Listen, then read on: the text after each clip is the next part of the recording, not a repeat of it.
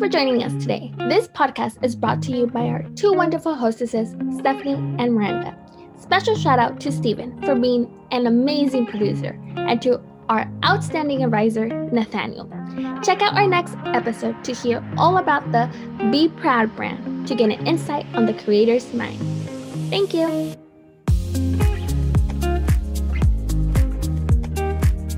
All right, so let's get started. So, hello, thank you for joining us on the podcast. We're really excited to start this off.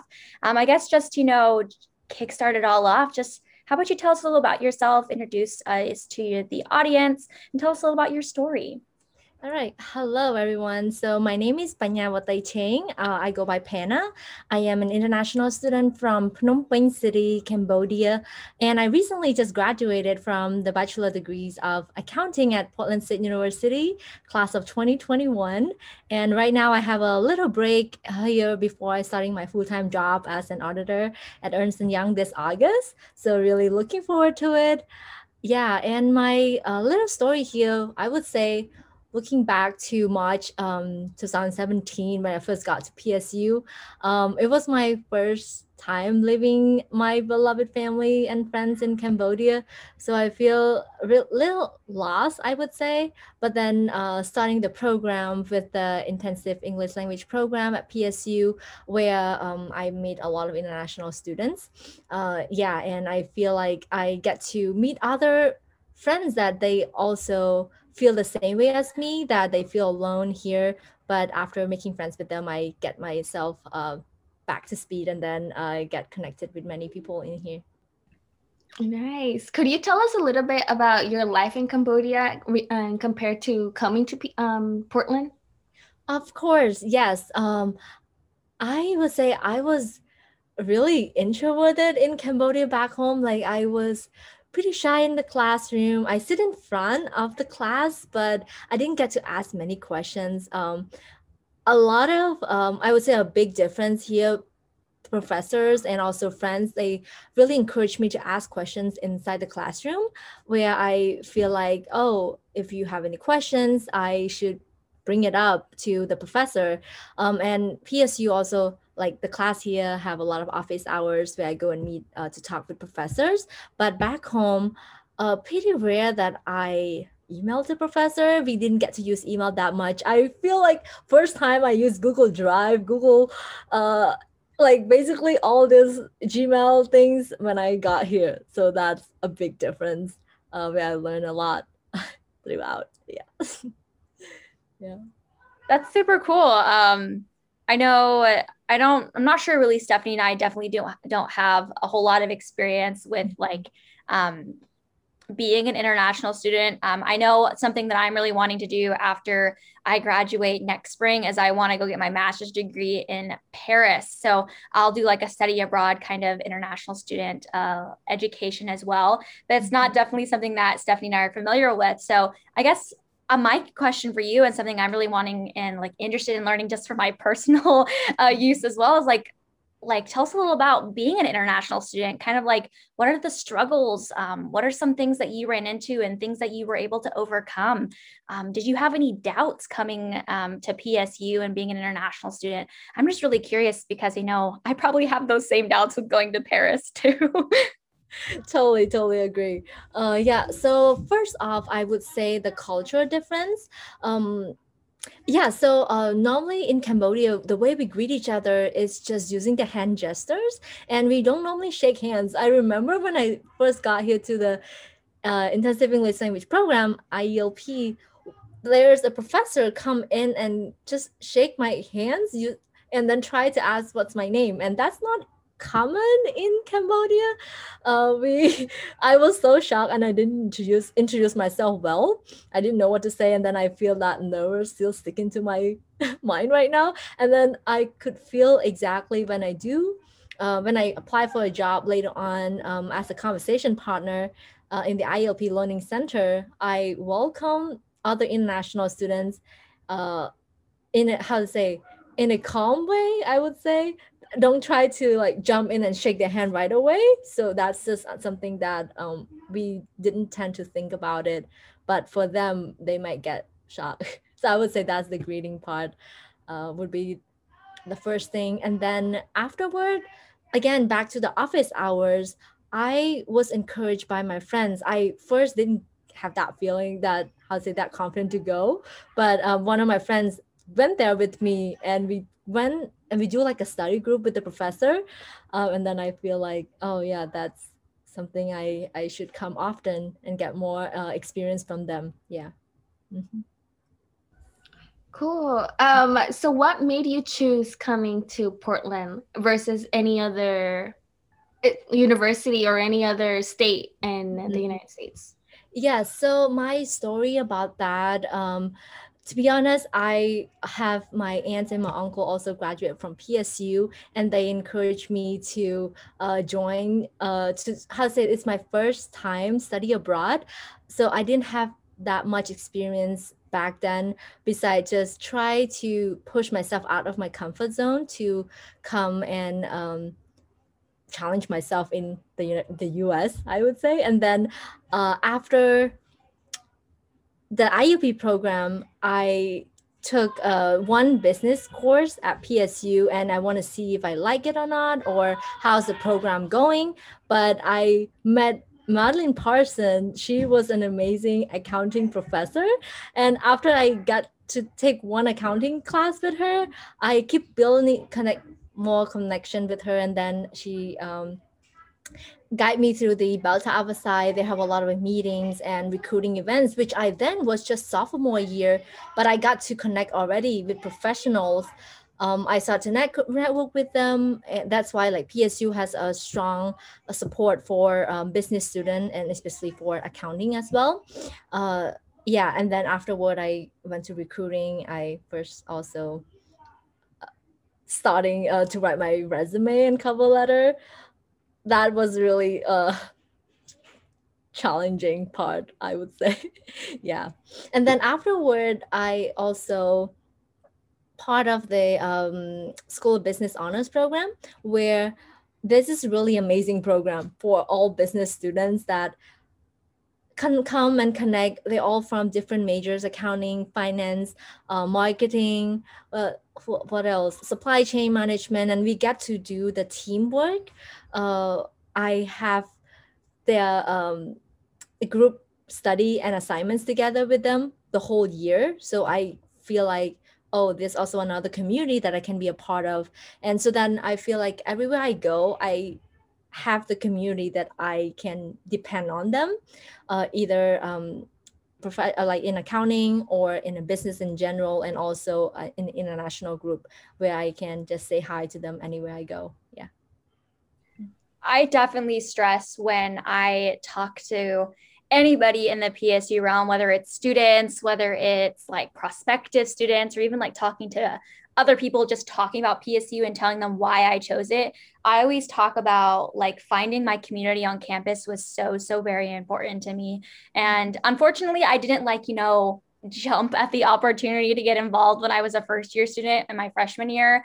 And it actually took me until this last fall of 2020, for me to truly get involved. Because I'm actually a School of Business Honors student as well. I just went through the cohort, or the junior cohort portion of it. And I loved being part of the School of Business Honors program. It truly has impacted my life in so many ways. And I definitely have found community there, just like how you have. But there are so many opportunities to get involved on campus, like you were talking about with Beta Alpha Psi. I've gotten involved with AMA Portland State, and I couldn't imagine where I would be now if I wasn't with it. Like, I keep thinking back, like, whoa, like I truly have become a better person, and surround myself around people who truly care about me and want to support me due to those connections I've made with getting involved. So I definitely can connect and relate with you in so many ways because of that. And I guess I'm just curious on like if there are any specific things that stood out to you with being connected in these student groups. Like, are there any events that you loved going to? Or, I mean, I'm not sure how if you remember any like in-person events, or maybe how it's been different for you with virtual atmosphere, because I know it was definitely hard for me to connect with people over the virtual atmosphere, but it's different, but it's still really nice to connect with people here. But I'm just curious on what your thoughts are about that. Yeah, so again, like I've been part of several programs, and one programs that I want to point out first here is the International Cultural Service Program, where it's a scholarship program for international students, F1 visa, and over there they have 20 members, and each members represent different countries, and we all normally go out and do the request, do the event together activity, like going to do a presentations with through the Portland community, elementary schools, high schools around Portland area. We also go out and just do the work together, cultural sharing, a lot of things in Cambodia. I got to share about the education, also about the clothes. There's food, there's some dessert event also at PSU as well in the Carl Miller Center. So that time when people walk by, I also get to share about Cambodian dessert. It's just really fun. That's the International Cultural Service Program. And yes, and the second one is the IELP, where I always go there and just say hi to the students. I mostly work there about 5 to 6 hours a week. It's just a small amount, but we always have lunch together. Just missing about those time. It's just really amazing. The third program is the Cambodian Student Association. I am so surprised of. I know that Cambodia is pretty small, but we have the Cambodian Student Association here. We do cultural show, and also with other international cultural show as well. I also was part of the chair at the CSA. I get to share my a little workshop, either traditional games.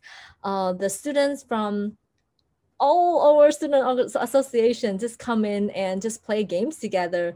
We also have some singing time, sharing also about the Khmer Rouge time, which is the war's situation in Cambodia back in 1975 to 1979, which was really a horrible situation. But I feel like there's a space for us to share our history of Cambodia as well.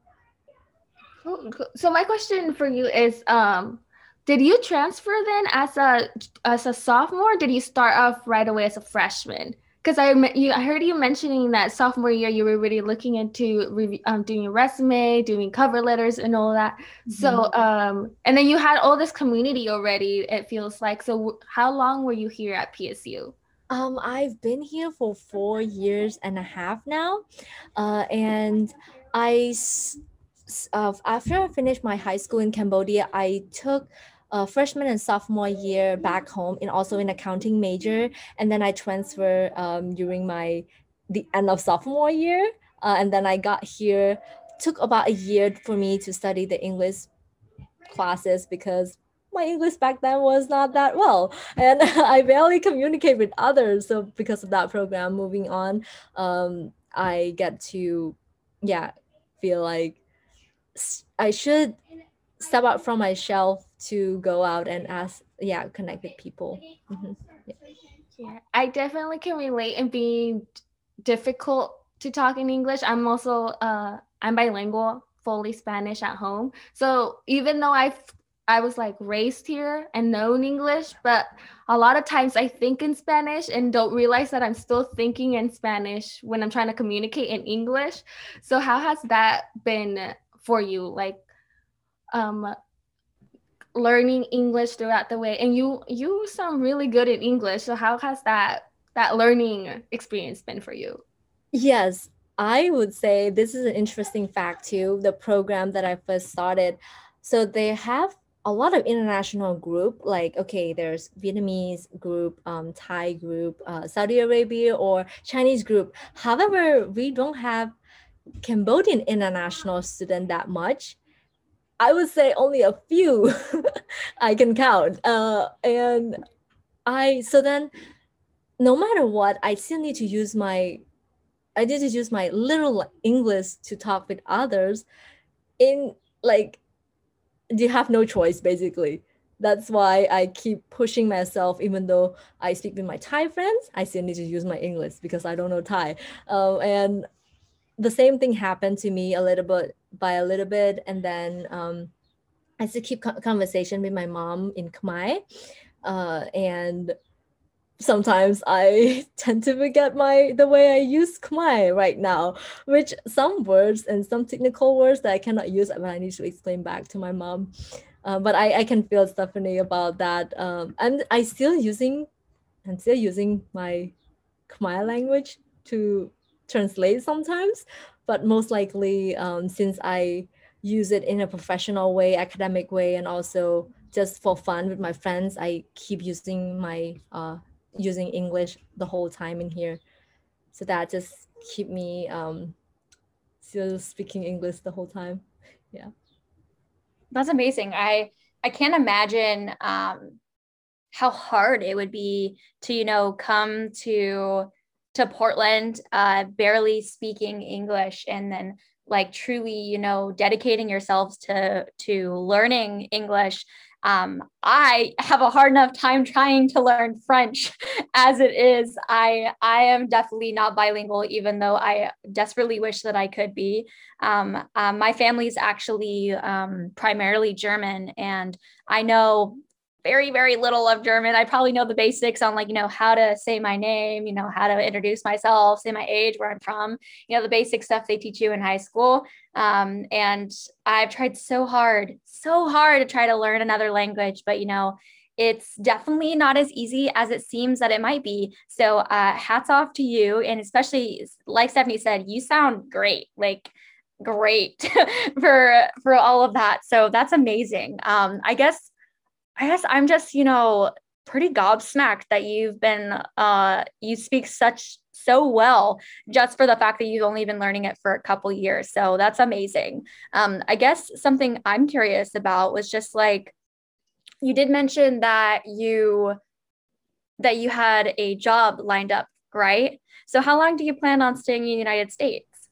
Currently, I'm applying for the OPT, the optional practical training, where for international student after we graduate from the business program, we allowed to work in the US for 1 year, and which that was I'm planning to. However, also the company will thinking about the work visa afterward, so I'm also not sure about that. I have another plan as well, going to master programs, which I'm still exploring. I get to connect with different advisors at PSU to talk over those amazing programs we have. Also, the MSF, Master of Science in Finance, and also I'm thinking about the MBA as well, which I'm still debating myself. Still talking to different advisors in here. Yeah, so that's just my plan so far, and since I got to the US for 4 years and a half, I haven't got to visit Cambodia yet, which I am really, really homesick right now. Yeah, that is a really hard situation, but I'll do my best right now. Yeah. I imagine I couldn't even think about being away from my parents for that long. How is being separated from your family for this long been for you? Um, the biggest takeaway, I would say, living a long distance with a family, there's a good and bad side, but the good side, I would say the relationship becomes stronger to me. Back home, when I live with them, most likely I just go to school, and then came back and then just done. Sometimes they just had their lunch before their dinner before I got home. So most likely we have that had different timeline. But then when I got here, right now we call each other every morning. The minute they woke up, they just call me, and we basically need to talk every single morning of their morning, which is our 4 p.m. Sometime I'm done my work, so I get to talk with them. I can see a lot of improvement with the relationships. Sometimes they have some problems at home. They even with their business, they start to talk to me or what's going on. They willing to share, and basically they know everything about me. Applying for, even though they don't understand that much, but I keep telling them again and again until they totally understand my situation. I'm also doing the CPA exam, certified public accounting, and they first don't know about that as well, but I keep mentioning again, and it's hard like this, and then until now they know what is CPA and they know what is Ernst and Young, EY, and they just know a lot of technical stuff that I share with them. So I feel, yeah, still the feeling is still there, but I really want to see them in person, especially because of COVID. Sometimes I feel like I really need to spend this time with the family and not like too far away because time just keep going and I just don't know when I get to be with them again. Yeah. I guess that was going to be my exact same question. Like, do you know when you're going to see, like, physically be able to see your family again? I am planning to visit next year, which for sure will be next year. Cambodia COVID situation also not going well as well. We have some vaccines going on, but the effective still not there yet. So I really, really hope to see them. Or else they need to come here visit me. They was planning to come to my graduation 4 years ago. Was they planning to? Like they must come for my graduation. And then it's not happening. Yeah. Yeah, that might have been super difficult. So were they able to watch you virtually graduate? Yes, I was selected to be one of the multicultural speakers where I had a 2 minute speech and I called to them like the minute they live the video. Yeah, they couldn't listen. They didn't understand, but they can feel the energy that I yeah, I talk. Yeah. So it's amazing.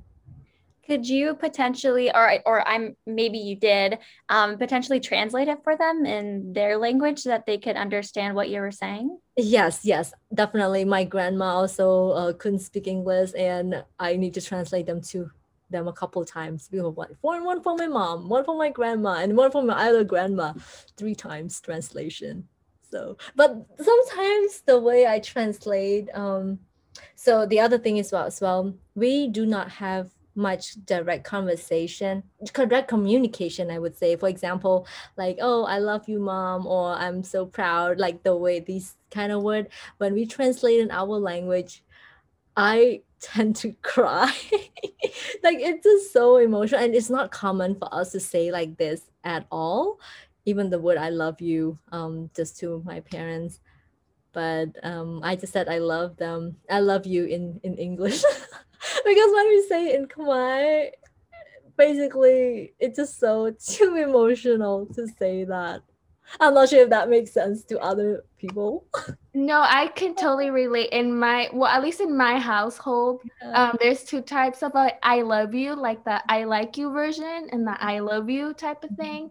But in my family, we're not too emotionally or affectionate. Like we don't say like, "Hey mom, I love you," or give them a hug randomly. Or on our birthdays, we don't like overreact and with love and caring. But we know we love each other. We're just not too we don't show it. So I can definitely relate to how you're saying it. And then I feel like for us in English, saying I love you is more common. Like we can just be like love you. But in Spanish, it's te amo, and that's just too much. We're just like, no, we can stick to the English version of that.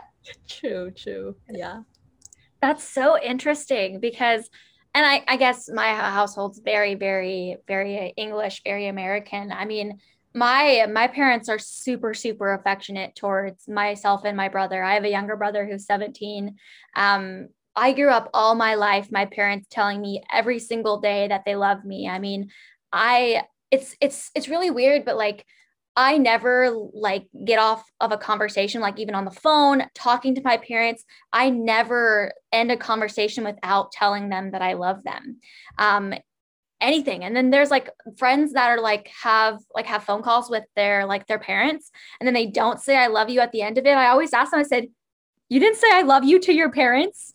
And they're like, yeah, why? And I said, that could be the last time you hear your parents' voice and you didn't tell them you love them, which I know is so, so very harsh. But I always think about that. And I think one of my biggest fears in life is that like I'm gonna like lose one of my family members and them have like this like tragic accident or something like that. And like the last thing I said to them wasn't that I loved them. Because in my household, like I love you means so, so much. And I guess that's just the beauty of having different households, is that different things have different meanings to them. And I think that's something super interesting when you guys are talking about, and like you guys can relate on that. And I was just like, man, I literally cannot go without telling my parents that I love them every day. Like it'd be weird for me not to. Weird for me because it's such like it sounds terrible, but it's like a habit for me. Like I just, every single time I'm, love you, mom, see you later, bye, love you. It's every single time. Or like my dad just came home from lunch a little bit ago, and like I had to tell him I loved him before he went out the door. Like it's just constant. I mean, I don't know. I can you guys relate to that? I would try, I would say, but I totally understand that. The way that they care, it's more asking of how I'm doing today, or what did I do, or like all the detailed stuff. So, yeah. Yeah, same with us. Or like offering cutting up Advice? fruit and giving it to us like, hey, this is a piece of food that I made for you because I love and appreciate you. Like we know, and with my siblings too, like an insult sometimes means I love you versus like saying like, hey, I love you. But that's just the way how we grew up, and my parents too, and with their childhood, that's the way they grew up. And it's not in all households, but I feel like a lot of times with that dad and daughter connection, that's usually how it is in like the Hispanic culture, at least. You learn something new every single day, I guess. Right? Right. I love that. Man, that is so interesting. Now I'm gonna like have a conversation with my parents tonight about it, and I'm just gonna like pick their brain about how they feel about it. And that's something that I guess while we're on the topic of talking about like families and our relationship with our families, like I my parents are my best friends. Like I couldn't imagine life without them. I don't even want to think about living a life without them, honestly. And like my parents and I have like conversations, even like we have difference of opinions in like politics and a lot of things. And we have constructive conversations about a lot. I mean, and if I learn something new in school, or I hear something interesting, like kind of like this conversation we're having now, like I talk to my parents about them, and I have that conversation and think, oh, what do you think about it? Like, let's have a conversation about it, which I think is kind of cool. And I think that's something that people, maybe not just with their parents, but people should start doing, and like having conversations with their friends, with people who are close to them, having conversations with international students to learn more about their experiences and those differences that we have between each other. And I guess that just sparks a question for me, for you, Panna, like what type of conversations have you had with people on campus about like your views and the differences between our culture and your culture? Have you had any conversations about I don't know, teaching other people about your culture and having them understand where you come from, and those different things that separate the two cultures that you're in currently? Yeah. My first job actually is also answer the previous question of like how can I keep my English conversation going. It was from the conversation partner job, where my manager gave me the chance of talking one-on-one with international students, where they also struggling with the English, where I am also struggling with my English. So we will like partner up. They have made an appointment with me, and we got to talk with basically one-on-one about 30 minutes, and sometimes I got booked like the whole 3 hours with talking with like 6 students, and sometimes I was running out of topic as well, but every time I meet them, the conversation just keep going. Even though we just talk about food, their way of making even Thai food and Cambodian food, the way people think might be similar, but after we talk about the ingredients and the way that we eat, sometimes we have that slightly different. And I start to learn of like sharing, showing some pictures and some ingredients, or sometimes my grandma cooked something from home, and then I brought it to the workshop that I have hosted, I think 3.5 years ago in the ILP Learning Center, where I shared the cultural Cambodian cultural. I also invited two others Cambodians international student. Back then we have two other international students. I was so excited to gather them together and share just about the way that we eat, also education, and also the kroma, which is this Cambodian scarf that it's a bit unique from our country as well. So that is something that I try to gather people around and also share through that community in wherever I can. Yeah. Mm-hmm. So would you say a big topic of conversation is around food? Uh yes. So sometimes food is really interesting though. Yeah, we I also talk agree. about geography as well. There's a map in our program, and I tend to ask members like, where is Cambodia located? And then they was like struggling around Asia and then couldn't find where it is. And then I give them a hint that, oh, it's near Thailand and Vietnam. And then they definitely find Cambodia. And I will sometimes feel like, huh, people know Thailand and Vietnam pretty well, but Cambodia is just in the middle between. That is another fun start. I always tend to start the conversation, and then it just keep going. Yeah. That's really cool. I mean, like I kind of pointed out previously, my family heritage is primarily German, and so I grew up with my grandma was born in Germany and was full-blooded German, quote unquote, and I grew up like watching her cook and like eating the meals, and our family was 100% surrounded around food. So I thought that was super cool. And you pointed that out, like how when you're talking to other international students, you talk about different spices, different ways that you prepare food. And I think that is something cool to talk about because there is so many differences in the food and the what's the word I'm looking for? Like ways that you prepare things throughout the globe. I know in German culture or Bavaria, which is where my grandmother's from, a lot of you eat a lot of food. Like there's always so much food on the table, and it's a lot of meat, it's a lot of cheeses, it's a lot of pastries, it's a lot of fresh bread. And I mean, when I went to Germany after I graduated from high school, I got the chance to go there for about a month to like visit my family. It was amazing. I feel like I gained like 10 pounds just with how much food I was eating and how much like sweets I was eating. And I think that is honestly the beauty about going other places and learning different cultures, is especially the food. I feel like you get so much out of just, having some a rice that's in a Mexican rice and like actually getting it in Mexico compared to like going to Germany and getting fresh bread from the bakery. Like it's not the same. It really isn't the same here in United States. So I mean, I have kind of been broadening my horizons of the things that I eat and like, exploring different cultures of food.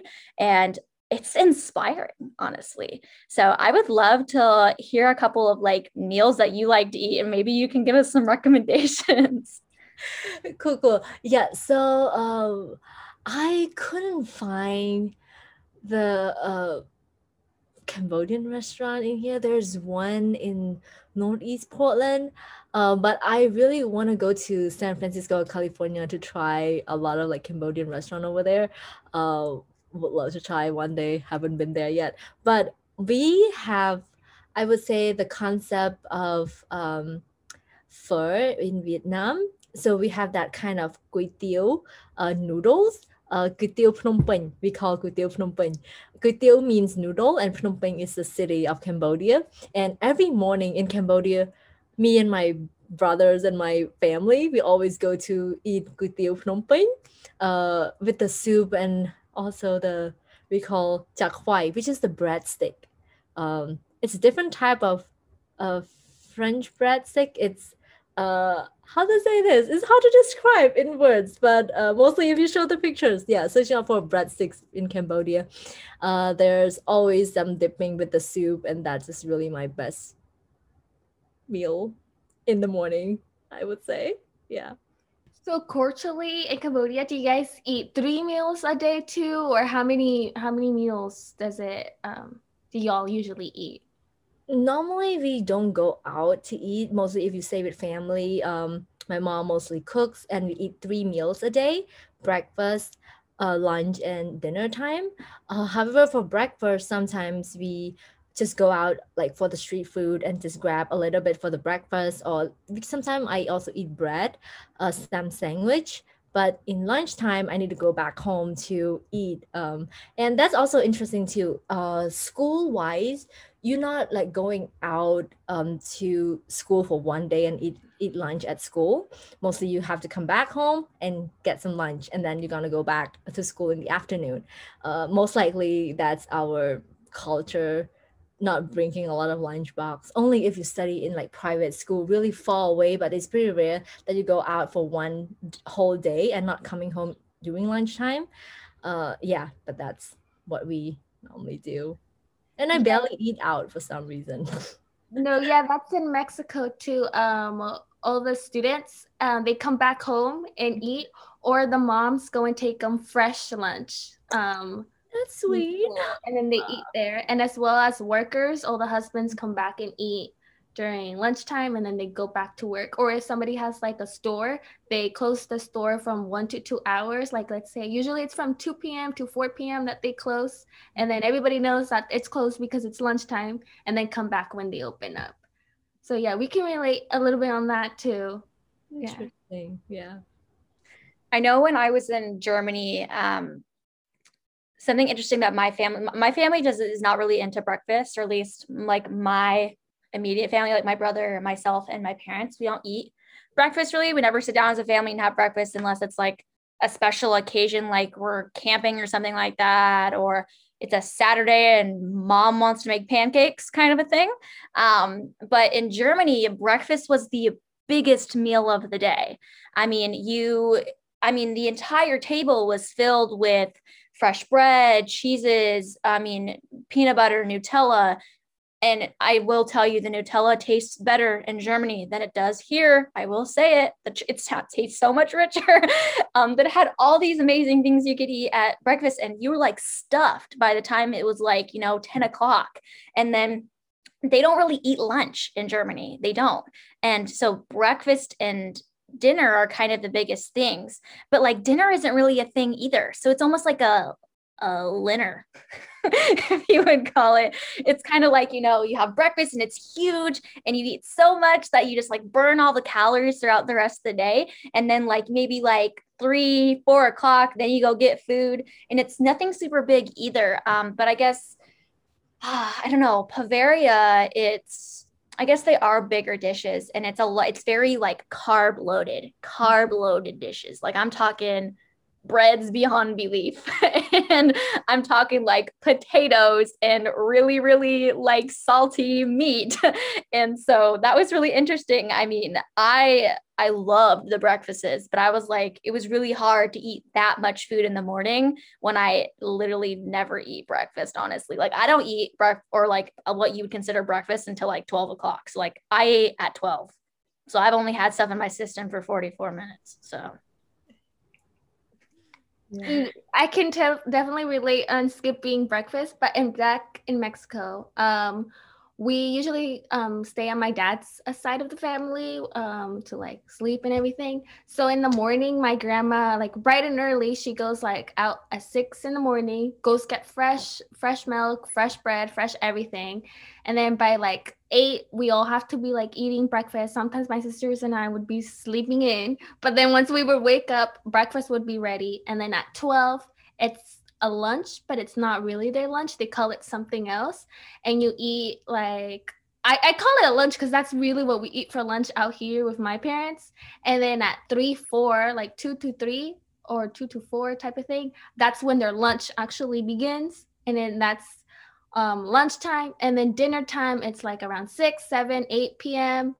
And then before bed, they also have like a snack. So they usually have coffee again or milk with bread. So the amount of times I ate out there was insane. Like let's say I would have back here at home 3 tortillas with my grandma. If I didn't eat like 8 tortillas, she would be mad at me. So you had to eat so much out there, but it's so weird because you're constantly walking out there that it fills you up. But then by the time the next like lunchtime, I guess is you're already like you're okay to eat, like you're not full anymore. So you're like, okay, yeah, let's eat. But yeah, it's so weird because out here too with my family, when we were younger, we would all eat together, have breakfast, have dinner. But then as we got older, we just don't have the time or the availability to do it all together except for weekends. And out there, no matter your age, they're always eating together. So yeah, it's definitely different. Also, maybe the lesson also it's about learning your mom's recipe before you move out. Because I really miss my mom's food. Yeah. My Like the dad flavor. so Yeah. much. So like my grandmother, who is my dad's mom, passed away my freshman year of high school, and my grandmother taught my mom all the meals that my dad grew up like eating, and they're all these traditional Bavarian dishes, these German dishes, and my mom learned how to make them. And my dad like just keeps on like hinting like, hey, you should really learn those recipes, like you've been watching your mom do these for a while. You should know them, Miranda. You should really, cook with your mom more often. And I'm like, Dad, I don't have the time to cook with mom. But I will say I do know quite a few dishes, or like I said, I've been helping my mom cook since I was a little girl, or helping my grandma cook since I was a little girl. But I don't know. As soon as you said that, it like sparked my mind. Just like my dad's voice in the back of my head was saying, Miranda, make sure you know the recipes so that when your mom no longer can teach them to you, you know how to make them. I don't know if any of you guys have been told that, but I have. Definitely. In my culture too, you're supposed to like learn how to cook and everything before you leave the house. But my mom, she's always like, you need to learn. And I'm just like, okay, teach me. She's like, no, you have to learn on your own. And it's just like, how am I going to learn if you're always the one cooking? And then it's funny too, because I guess my grandmas don't necessarily know how to cook. My mom's side, for some reason, all of a sudden she forgot how to cook. So she doesn't really cook. It's now my aunts that cook for her. And then my dad's mom, since she's more indigenous, because she moved eventually to like the city out in Mexico, so she was indigenous. So my dad was actually talking about it yesterday, how she would only she was basically vegetarian, so he doesn't know out of when he became like she started eating meat. And I was like, yeah, when I was out there, because my mom lived with her for like a year or two, she's like she would only do like vegetarian meals. So I don't know when like she transitioned into eating all these like meat stuff. And then my dad's like, yeah. And then so my grandma didn't teach my mom what my dad liked either. So my mom just started like when they moved out here, she just started cooking, inventing all these things. And then when we went back to Mexico for the first time, we're like as a family, my grandma's like, when did you learn how to like eat all this if I never made this for you? And my dad's like, well, she made it for me, so I had to eat something. But yeah, it's difficult, it's different, but who knows when I'm gonna learn how to fully cook. Yeah. Stephanie, I'm just curious, what's the meal that like your mom keeps telling you like you must learn this meal? Well, honestly, there isn't one, but one that I personally really want to learn is the most famous dish from Oaxaca, which is el mole, like this sauce that you put on like either chicken or pork or just rice if you don't want to eat meat type of thing. But it's this sauce and it's really famous and well known in Oaxaca. If you search it up, you just do Oaxaca mole, MOLE, and like that's your signature dish there. Yeah. What about you, Panna? I would say again, still that Kutil Phnom Penh. That is like the one famous thing, and I still haven't learned how to cook the soup because the broth takes hours, at least 2 or 3 hours to make it, and most broth like takes hours to make it because it's just coming out from the pork meat. Yeah, so it's really hard to make that. It's complicated, but I really need to ask her how to make it. Yeah. I think there's my favorite meal of all time And my grandma started making it when I was 10. And every single year for my birthday, I've had this meal for the last 10 years of my life, every single year. And my mom has kept it going since my grandmother passed away when I was 15. So it's like so ingrained in my head. Like I know the ingredients, but I just don't know how to actually make it. But it's a dish called rouladen, canoodle, and green bean salad. I probably can make the green bean salad up by myself. I know how to make the canoodle. I don't feel like I would know how to actually like I know how to put it together, but I don't actually how to cook it. And then the rouladen is the hardest part. It's basically marinated beef, and then it has all these seasonings, all these veggies in the middle of them, and then you roll it up and then you stew it. And then the gravy is just the most important part of it too. And it's like getting everything right, because if a single spice is off, like it doesn't taste right. And I've never tried to cook it by myself just because I'm too afraid to mess it up, and then, cook it for my family. And then they're all like little critics, like little, like, look at everything. You get a magnifying glass, make sure everything looks perfect. They're that type of family. My dad will like critique everything my mom makes, everything. There's not enough salt in this. I'll make it saltier for you next time, honey. That type of thing. And I'm just so afraid of the criticism. I've never tried making it. Interesting about the criticism. My dad mostly is not the one who cooks, but my mom's cooks. But most of the tricky food that we never made in our house before, my dad gave the instructions. I'm like, what? You never cook, but you give a lot of steps. Oh, this is should do this and should do that. And then my mom's like, are you the one who cooking? I'm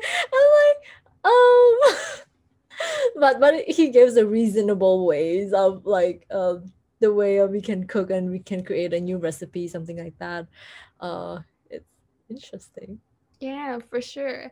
But anyway, moving forward from all the food and all the cooking and everything, is there anything else you want to let us know, or just anything?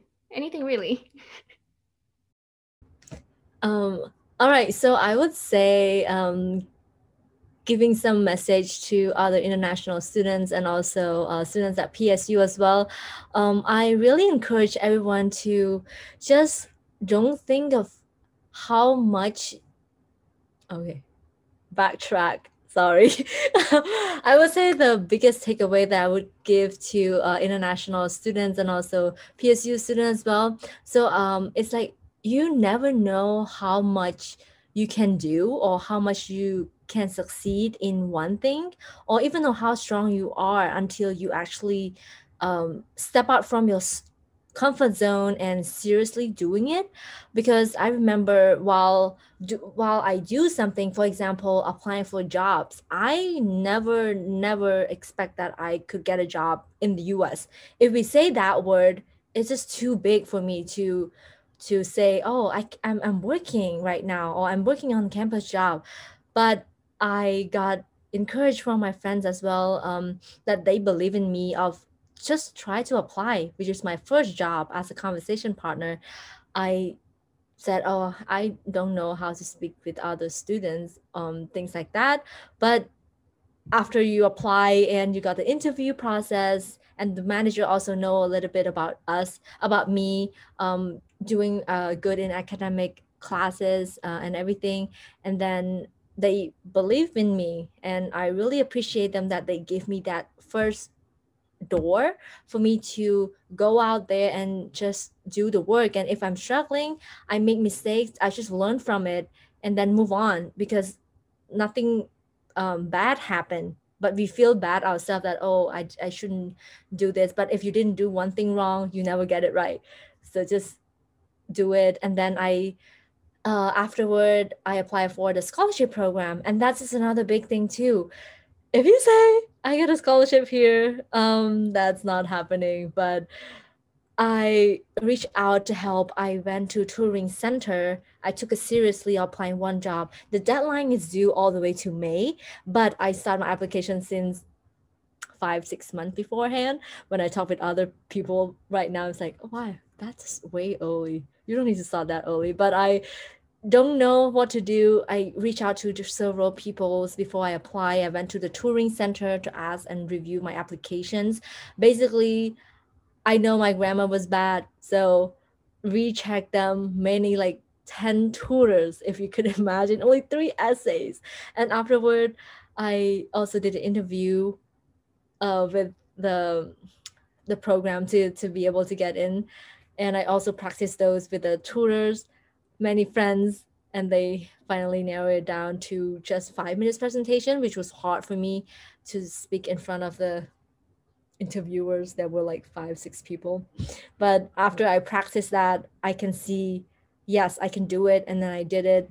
I luckily got in. So from then, I just keep moving myself afterward as well. Just keep applying for the jobs. And then I also got the tutoring position in the Carl Miller Center accounting tutor, where I also never imagined that I could share a little of my knowledge from my class to the peers. And then I finally got a chance to share with them, which I'm so happy. Even I get to help them a little bit, but I can see at least I help them out of their struggling in that point in time. Yeah. Awesome. Well, thank you so much for sharing your story with us and having this conversation. I mean, it's been very inspiring and very eye-opening for me. I'm definitely going to have that conversation with my parents when they get home today. But thank you again so much for joining us on this episode. We really appreciate you being one of our guests for this 3rd season. We hope that you have a great rest of your day, and we hope that you continue to share your story and your journey with everyone else. And we hope that, and also, I don't even know why we didn't say this, but again, congratulations on graduating your undergrad. That's an amazing accomplishment. But anyway, this wraps up this episode, and we will see you guys later. All right, thank you so much.